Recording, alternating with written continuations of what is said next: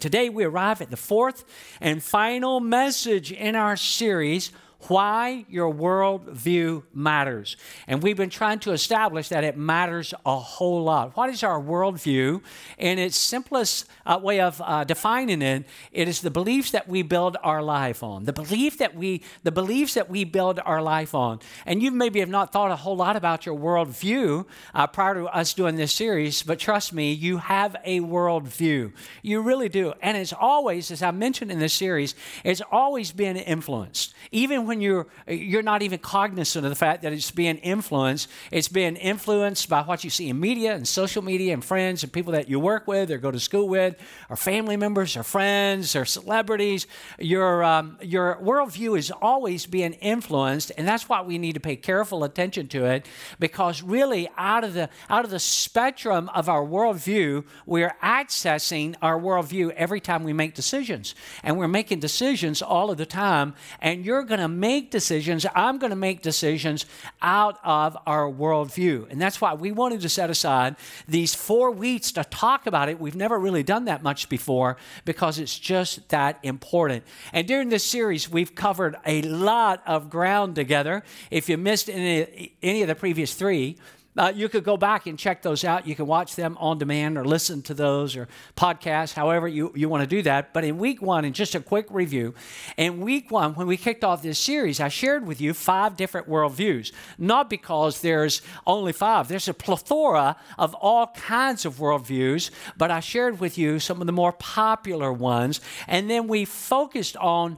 why does it really matter what we believe? What we believe really matters. In fact, I shared with you in that service that a lot of people say, well, it doesn't really matter what you believe as long as you're sincere. But what if you're sincerely wrong? Then it really matters what you believe. And so we talked about that and how it's so important for you and I to develop an accurate Christian or biblical worldview. That was week number 1. In week number 2, we talked about, because this is an important caveat of our worldview, and that is, where do we come from? I mean, at the basis of who we are as human beings, where do we come from? And we established from Scripture that obviously God is the master designer, that He actually thought of us first but created us last. We talked about that. And what are the implications of that? You and I haven't been created by God. In fact, the Scripture says you and I are actually created in the image of God. That was week 2. And then last week, a lot of you were here, and in that week, we talked about the results of living. What are the challenges of living in a broken, messed up world, sin-stained world? But then we establish at the end, because it's like, the reality of that is a little bit painful. But then one of the things that we established at the end of last week's talk is that God is still at work. He is very much at work, now more than ever, or at least as much as ever, in this world today. And God's got a purpose, and God's got a plan. So today, 4th, we started with intro 3 weeks ago today, and today is summary day. And you and I can approach it in one of 2 ways, and I hope that it's going to be the latter in terms of how you approach it. You and I, and by that I mean, you and I can approach everything that we've listened to and been a part of for the last 3 weeks, and we can have a response that says, so what? We're sort of passive, we're sort of indifferent, we're not really emotionally or spiritually moved at all. We're just like, okay, so what? It's not that big of a deal. Or the perspective that I hope you will have is, now what? Having heard everything that I've heard, now that I know everything that I know, now that I can tell other people, even as we talked about last week, to help them, you and I would take one of 2 avenues, either the so what, it really doesn't matter a whole lot, just sort of passivity, or we're going to say, now what? What do I do about this? What do I do about everything that I know? So I want to take what we've been talking about, and in this wrap-up summary, now what kind of talk, mention to you how you and I ought to live in the world. And this is not from me. I didn't make up these remarks. It didn't begin with me. It actually is found in the Scriptures. The Bible is exceedingly clear on this. And in fact, we can start at a verse that I think is very helpful, and it's going to launch us into our next few moments. So look at this verse up on the screen. Those who say they live in God, read the last part, the highlighted part with me. should live their lives as Jesus did. How many of you think it's a pretty good idea if we live our lives the way that Jesus did?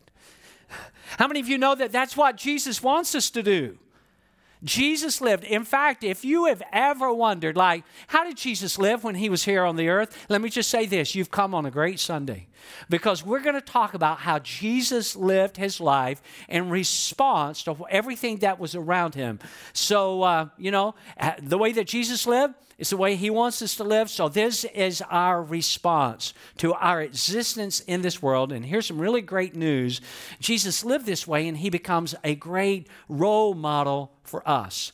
So I'm going to give you this morning, and again, I've said this more in this series than I will in previous series and probably post-series after this, but I want you to take some really good notes today, because again, this is something that you can help other people to understand. I'm going to give you 7 things that Jesus did when he walked this earth. There's more than 7, but these are 7 key things. I would give you more if I had more time. So I had to sort of distill it down, and I'm going to give you 7 things Jesus did. Very important things that he did when he walked the earth. And by the way, this is exactly what he wants us to do, to live the same kind of way. Now, it's not going to take you very long at all as we work through these 7 for you to become in a discovery mode that these things are very countercultural to what we see every day of our lives. You're going to be like, yeah, that seemed to be out of step, out of date, counterculture. Yet this is what we know as followers of Jesus, and that's what we are. That's what we're investigating. If you're not a Christian yet, becoming a follower of Jesus, and we know that you and I can either follow the pattern of the world or we can follow the example of Jesus. So what we're going to look at, I'll just tell you up front, it is countercultural. It doesn't come natural. It doesn't come easy. It doesn't come normal, but it's the way that Jesus lived his life and the way that he wants us to live ours. So how do I learn to live like Jesus? 7 truths. I'm going to give them to you pretty quickly here in about the next 30 minutes. How many of you are ready? Okay, 5 of you. Thank you. The rest of you working on your grocery list for Thanksgiving. All right, so for the 5 of you that are with me, how many of you are ready? All right, thank you. That makes me feel better. I've worked really hard on this, and if only 5 of you want to hear it, this has been really wasted time. All right, 7 things. Number 1, Jesus lived with discernment. Jesus lived with discernment. And you're like, okay, Jeff, what are you talking about in that regard, that Jesus lived his life with discernment? It means that Jesus, and what he encourages us to do, he lived with discernment, and he encourages us to evaluate things. Jesus encourages us to test things. When we are discerning, we are not just buying into and believing everything that we see and that we hear. I hope that you don't believe everything that you read. You don't, do you?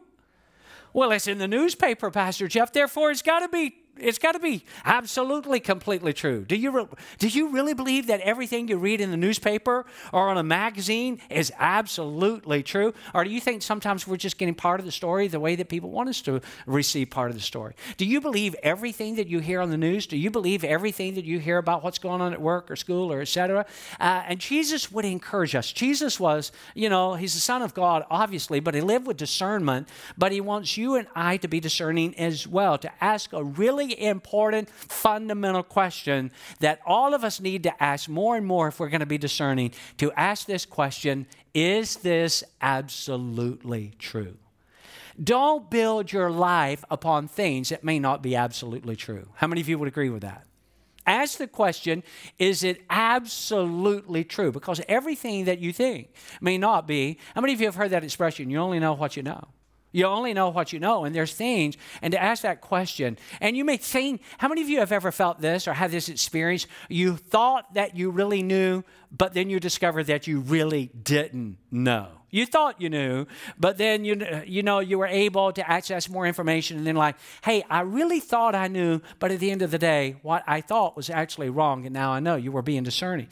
When I was a kid, this is funny to me looking back. When I was a kid, and I grew up in church, and I got away in my teenage years, drifting, came back to Jesus when I was about 15 years old. But I grew up, and I would hear the preacher stand up, and I love my home pastor, my home church in Atlanta, Georgia, and he would stand up and he would read that passage, and as a kid, I was riveted, and he would say things like he'd be reading from the Bible, and he'd be like, nobody knows the day nor the hour when Jesus is coming back. And I believed that because he'd say it was right there in the Bible, and that nobody knows. But then, you know what? And I believed that. I believed that was true for everybody. I don't think he knew. I don't think anybody in the church knew. I don't think about, any of my family knew, except there was one exception. In my little mind, there was one person who knew the exact day and hour Jesus was coming back, and that was my mamaw.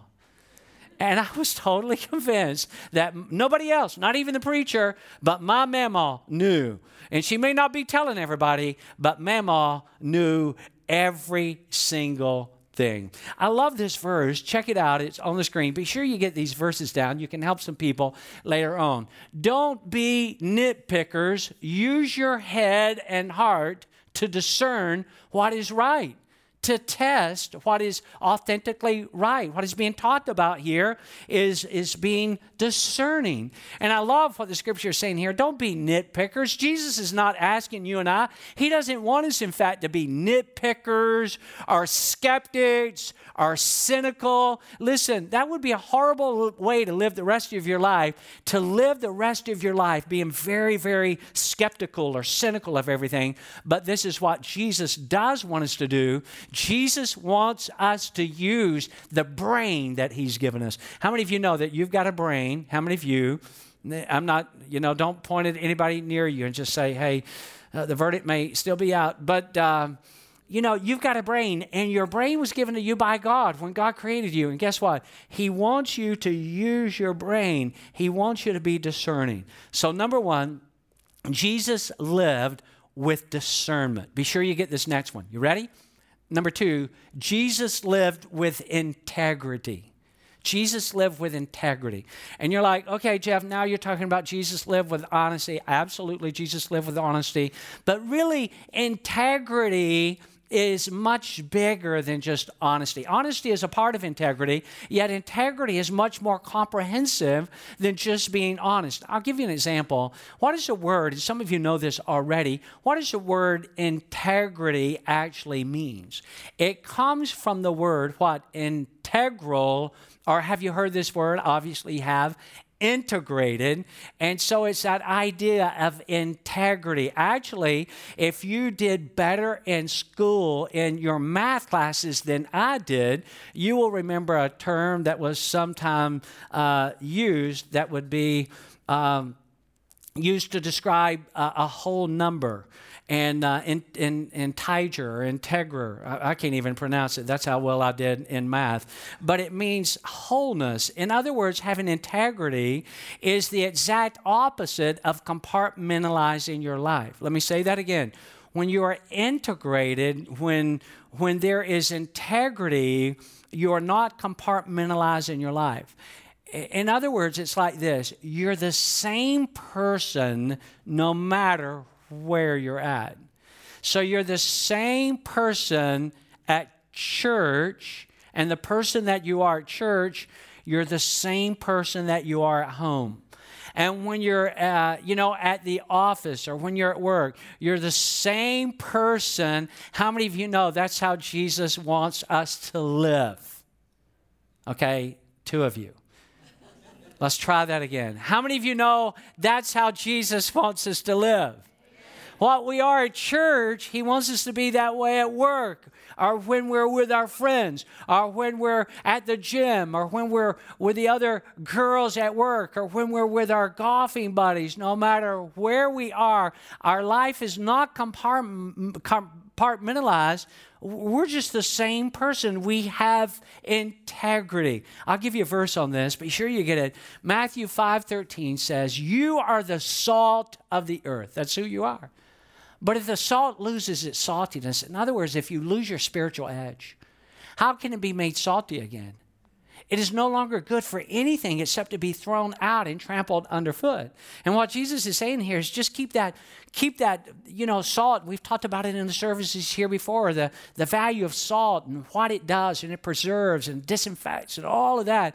And that's what you and I are doing when we demonstrate integrity. Now, I do need to add this before we move on to number 3, that integrity is not the same as being perfect. How many of you know if integrity and perfection are equal, how many of you know that we're all in trouble?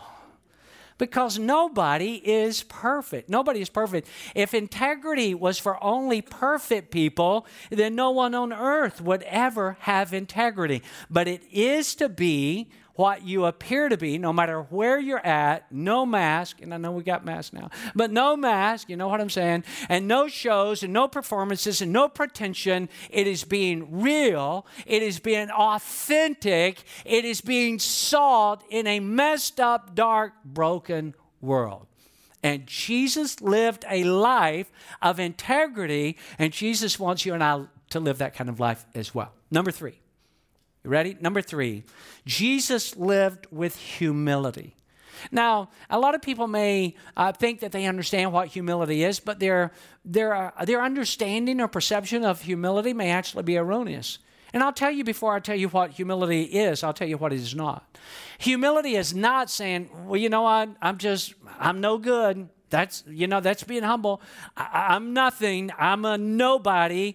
I'm worthless. My life doesn't matter much. That is not humility. Don't forget what Jesus did for you. He loved you enough to be nailed to a cross for you and to die for you. So it is an utter insult to Jesus for you and I to minimize our value and how much that he loves us. Humility, furthermore, it's not the same as, we think, well, humility is like being quiet or shy or bashful or reserved or passive even. Humility is not that. Humility is not denying the strengths and the abilities and the talents and the capabilities that God has given to you. But this is what humility, and we could just take a whole talk about that, but I'll just give it to you in a nutshell. Humility is this. It is absolute dependence upon God. That's what humility is. It's like, God, to go about my day, to go about my week, my month, this life, to be able to do my job in the context of my relationships and everything that is going on in raising kids and managing money and, just my day-to-day, week-to-week kind of life. God, at the end of the day, I'm always wanting to be just utterly and completely dependent upon you. That's humility. It's the idea that I can't do a thing without you.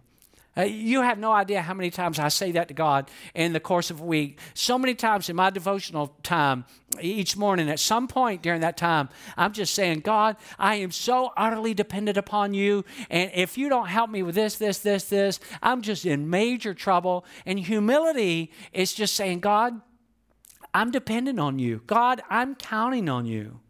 And, when you and I are like that, let me just add this. When you and I are like that, when we're like, God, I'm just utterly dependent upon you, then how many of you know that is a great help in terms of reducing stress and anxiety in our life? Because you and I, listen, you and I are going to either live our lives that we're dependent upon ourselves or we're dependent on God. In other words, it's not going to happen unless I make it happen. I've got to make it happen. I'm in control. I got to make it happen. That leads to enormous amounts of stress and anxiety and worry and frustration. And it's the antithesis of saying, God, I've got to do it all, make it all happen. I'm in control here. If it's going to happen, it's going to happen because of me, versus saying, all right, God, I'm grateful for my talents and abilities. I'm grateful for the brain that you've given me that works so functional. But God, I just want you to know, in every area, in every domain of my life, I am just utterly and completely dependent on you. That is humility. That is humility. I could give you more than one, but let me give you one verse right here. Look at this. This is out of Matthew 11, verses 28 and 29. Jesus, these are the words of Jesus who lived with humility. And he said, come to me, all you who are weary. You ever feel that way? And burden. You ever feel burdened? And I will give you, what's the key word here? What's the word? Rest. Take my yoke upon you and learn from me, for I'm gentle and what? Jesus said this about himself. I'm gentle and I'm humble in heart, and you will find, here's the word again, you'll find what? Rest for your souls. And that's what Jesus is saying. Come to me, all you who are weary. Just come. Let's come together. Take my yoke upon you. It's not all about you. And being yoked together, by the way, it's not talking about egg yolk here. It's talking about when two animals would be yoked together. And Jesus is saying, you know what you need? You need to be yoked up together with me, and here's what I'll do. I'll do the heavy lifting. I'll do the majority of the pulling. We're going to do this in partnership. You're not going to be on your own. I'm with you in this every step of the way. This is not all dependent upon you in order for it to happen and become a reality. I want you to be dependent upon me. And when you and I become yoked, this is what Jesus wants us to do. He lived with humility. Obviously, he wants us to live with humility. He says, I want you to be yoked together with me. I want you to give up control. How many of you have come to the realization already you can't control everything? Wave at me if you figure that out. Wave at me if you haven't got it figured out and you're still trying to control everything. You can't. You can't control everything. And Jesus says, here's what I want you to do.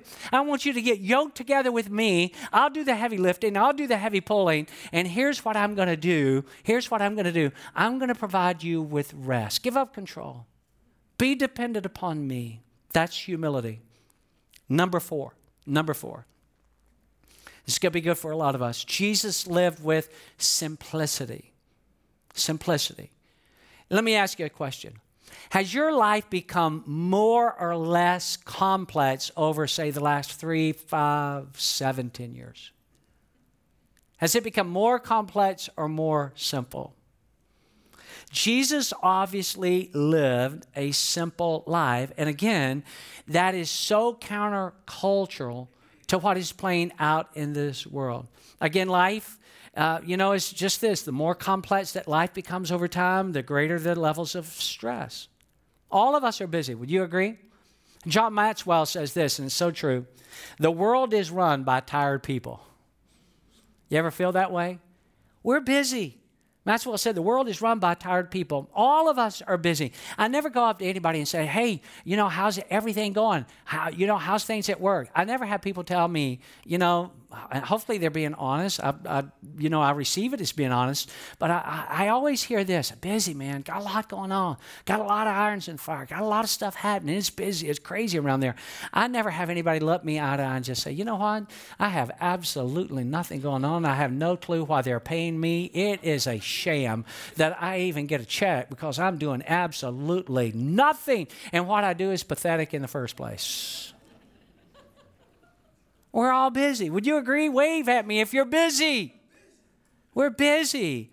But it's just so easy. Here's the part that I want to just bear down on for just a moment. We're all busy.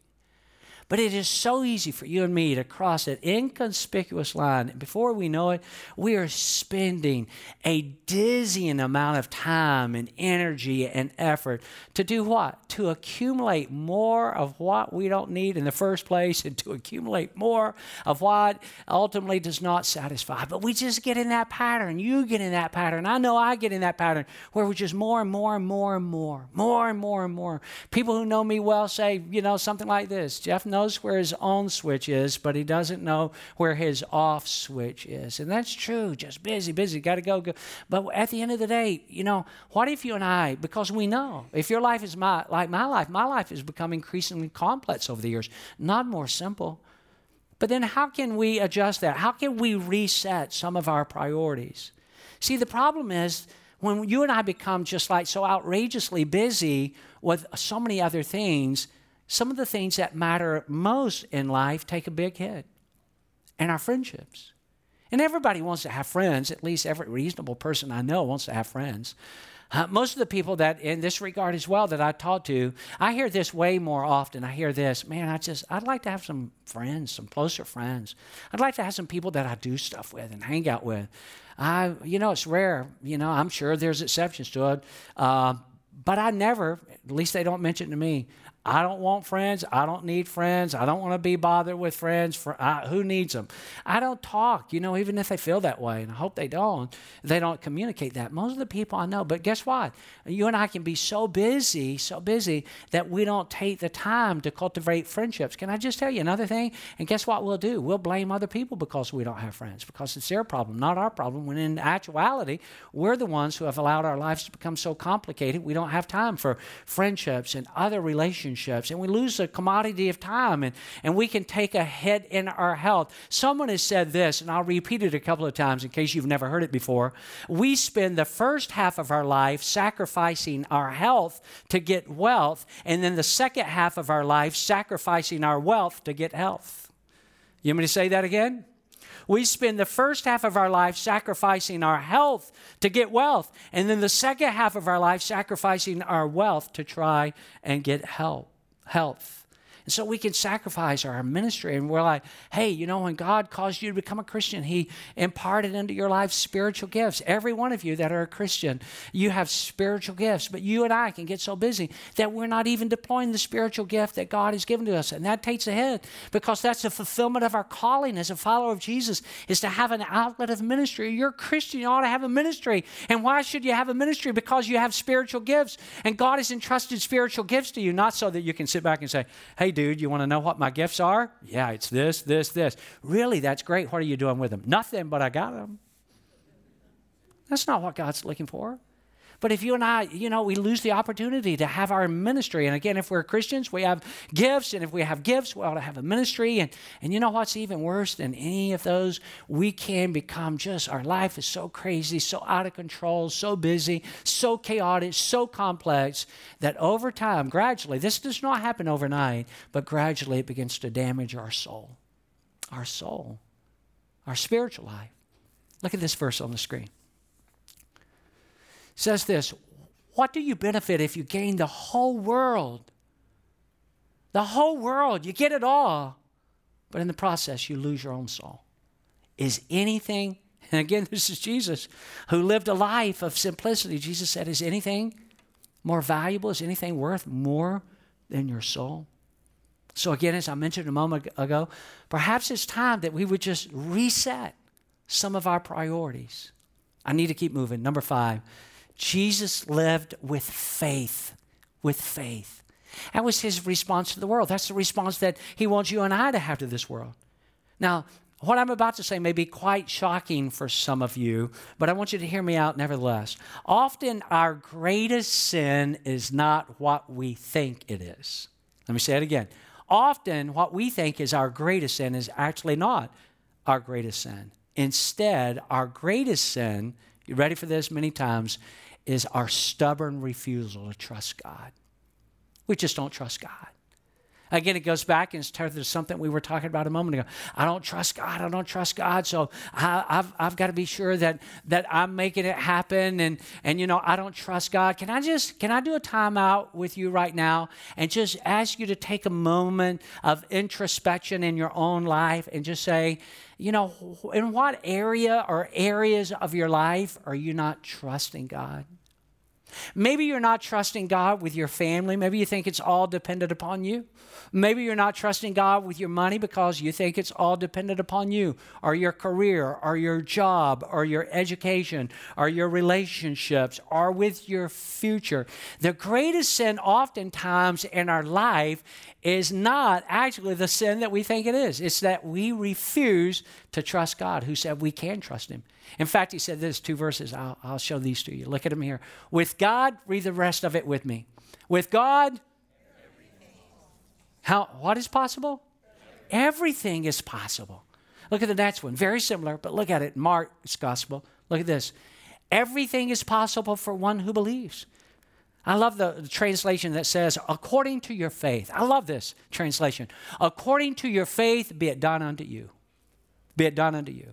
I love this verse, that we can speak to the mountain and say to the mountain. Jesus taught this. Jesus taught it. And Jesus had faith. He said, we can speak to the mountain and say to the mountain, be removed, and it shall be cast into the sea. It's believing. It's having faith. In what area? I want you to really think about this. We're not just spending time. We're not just here because we, are obligated to be here. We're here because we want to meet with God and we want God to speak to us from His Word. In what area of your life do you need to start trusting God more and just say, you know what? It's high time I turn this over to God and I need to trust Him. Can I just ask you something?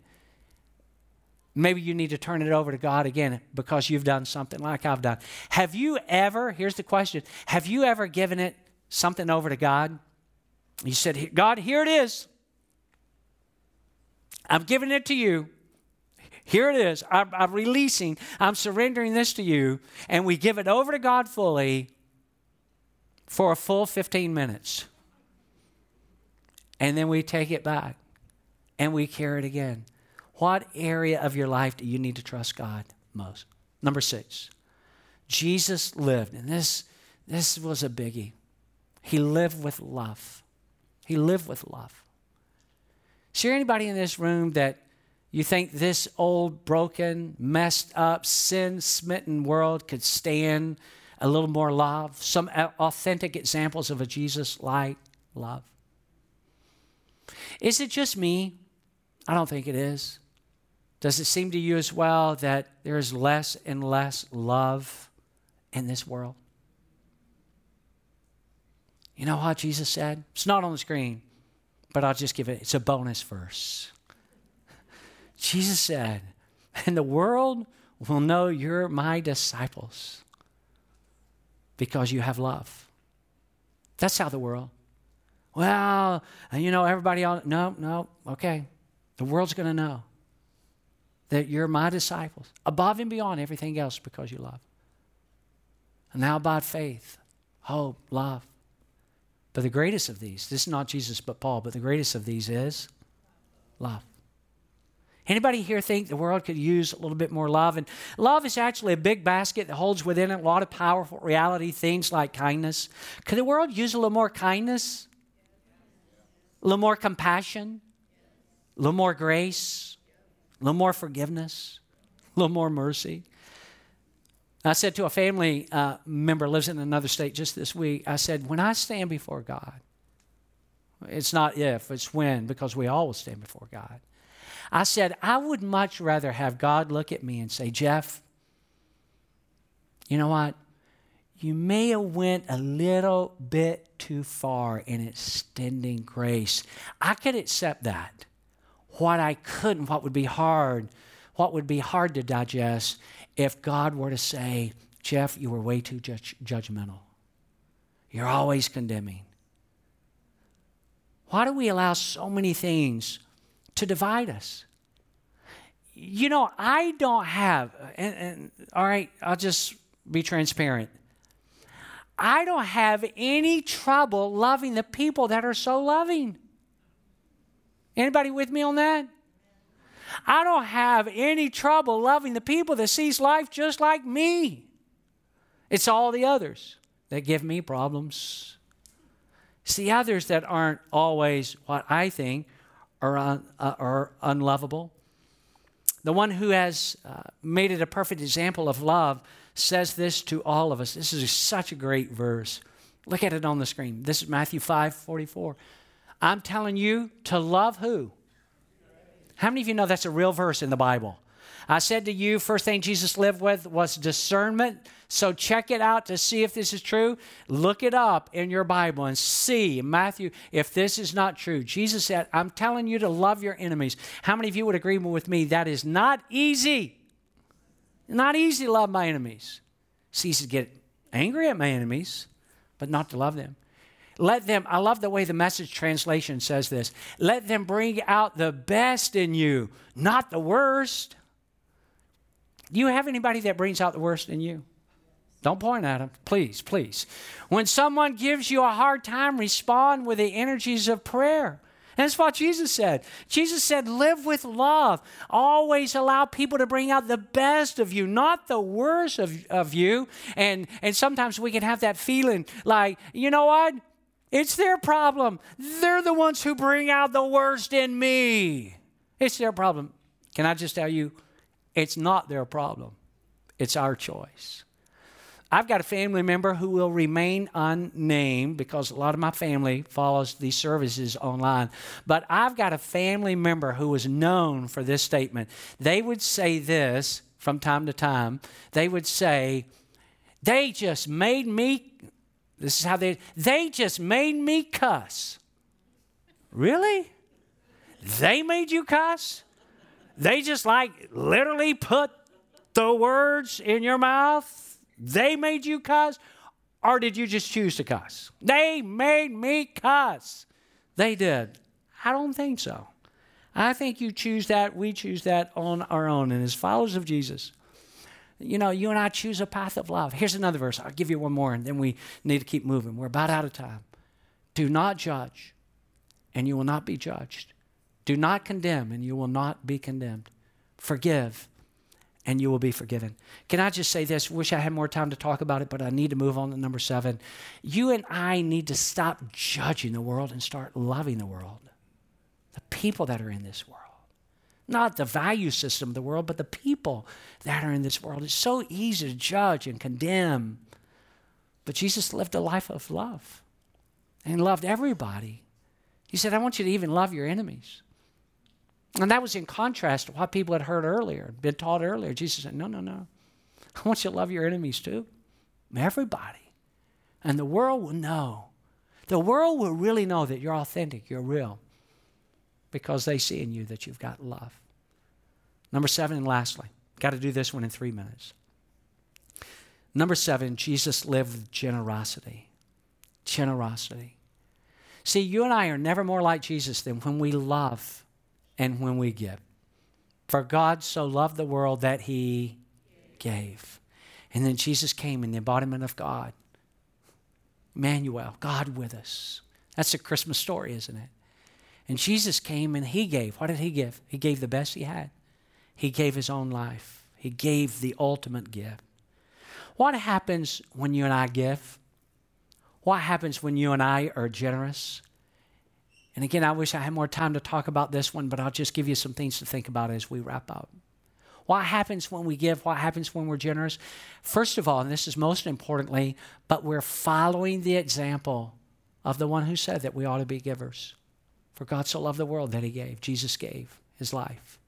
We're following the example when we're generous. Here's the other thing. I'll give you a second thought, sort of a sub-point to the 7th truth, and that is every time that you and I give, every time that you and I demonstrate generosity, you know what's happening? We're breaking the spirit of materialism over our life. We are. We're not only following the example of Jesus who gave the ultimate gift, we are breaking the power and the spirit of materialism over our life, which is so pervasive in our culture today, in our world today. Here's another thing that it does. It determines the blessings that we're going to receive in our own life. Isn't it amazing that God gives us the opportunity to determine the level of blessings that we're going to get back? You say, what do you mean? I'm not sure I believe that. Well, let me show you a verse right here. Look at this verse on the screen. Give. This is Jesus now. Give and it will be given to you. A good measure, pressed down, shaken together, and running over will be poured into your lap. For with the same measure you use, it will what? Read the last part with me. It will be measured to you. So Jesus is saying that you and I, in a real sense, we could determine the level of blessing that we're going to receive in return. That we're going to receive in return. And you and I get that choice. You know, looking back, I mentioned a few moments ago that I grew up in church, and then I got away from the Lord in some of my teenage years for a brief while, and then 15 years of age, late 15, recommitted my life to Jesus. And even you know, with the little part-time jobs that I had, and then my first full-time job, I turned 16 in December, early in December. I had a job, like, a full-time job starting like a week or two after that. And I can remember, I don't know where it was inculcated into my life. I don't know if it was because of what I'd read in scriptures again and again, or what I heard in church and just the truth of it all. But even when I was making next to nothing as a 16-year-old, I knew what I needed to do. As I knew I needed to learn how to give and be generous. I've made some stupid decisions with money over the years. Looking back at 16, so that's been at least 20 years ago or so now. It's been a little while. Anybody here besides me ever made stupid decisions with money? Hey, can I just take that a step further? Have you ever got something that you thought you really had to have, and then a week after you had it, you realized you really didn't have to have it? You ever had that? Oh, yeah, so have I. And so I've made some stupid decisions. But here's a decision that I made when I was young, that I'm so glad I made it. And my life has been extraordinarily blessed for a long time because I learned the value of giving and generous. And every time that we give, every time that we're generous, we break the power of materialism. We set ourselves up to receive the blessing that God wants to send. With the measure that you send it out is the measure. How many of you know it truly is true that you can't outgive God? Try it and you'll lose every time, I promise, because you can't. And we're following the example of Jesus. So what did Jesus do? Jesus lived his life with discernment. You can go ahead and stand. We're out of time. He lived his life with discernment. He lived his life with integrity, with humility, with simplicity, with faith, with love, and with generosity. And so, Father, we just pray that today that you would help us. That's our response. We're not wrapping up this time as your followers and just saying, so what? Our attitude is, now what? What do I do? How do I live my life? I live in a world that is messed up, and it ultimately is headed for judgment. But until that happens, here's how I'm going to live. I'm going to live, Jesus, the way that you live, the way that you want me to live. And my life is going to be marked. There's going to be distinctions in my life that is so evident, so connected to my leader, our example, you, Lord Jesus. And I pray that you would empower us as a church family and as families and individuals to live these kind of lives. We ask it in Jesus' name. Everybody said. I love you, everybody. God bless you. Happy Thanksgiving. Those of you that are new, I'll see you out at Guest Central. God bless you.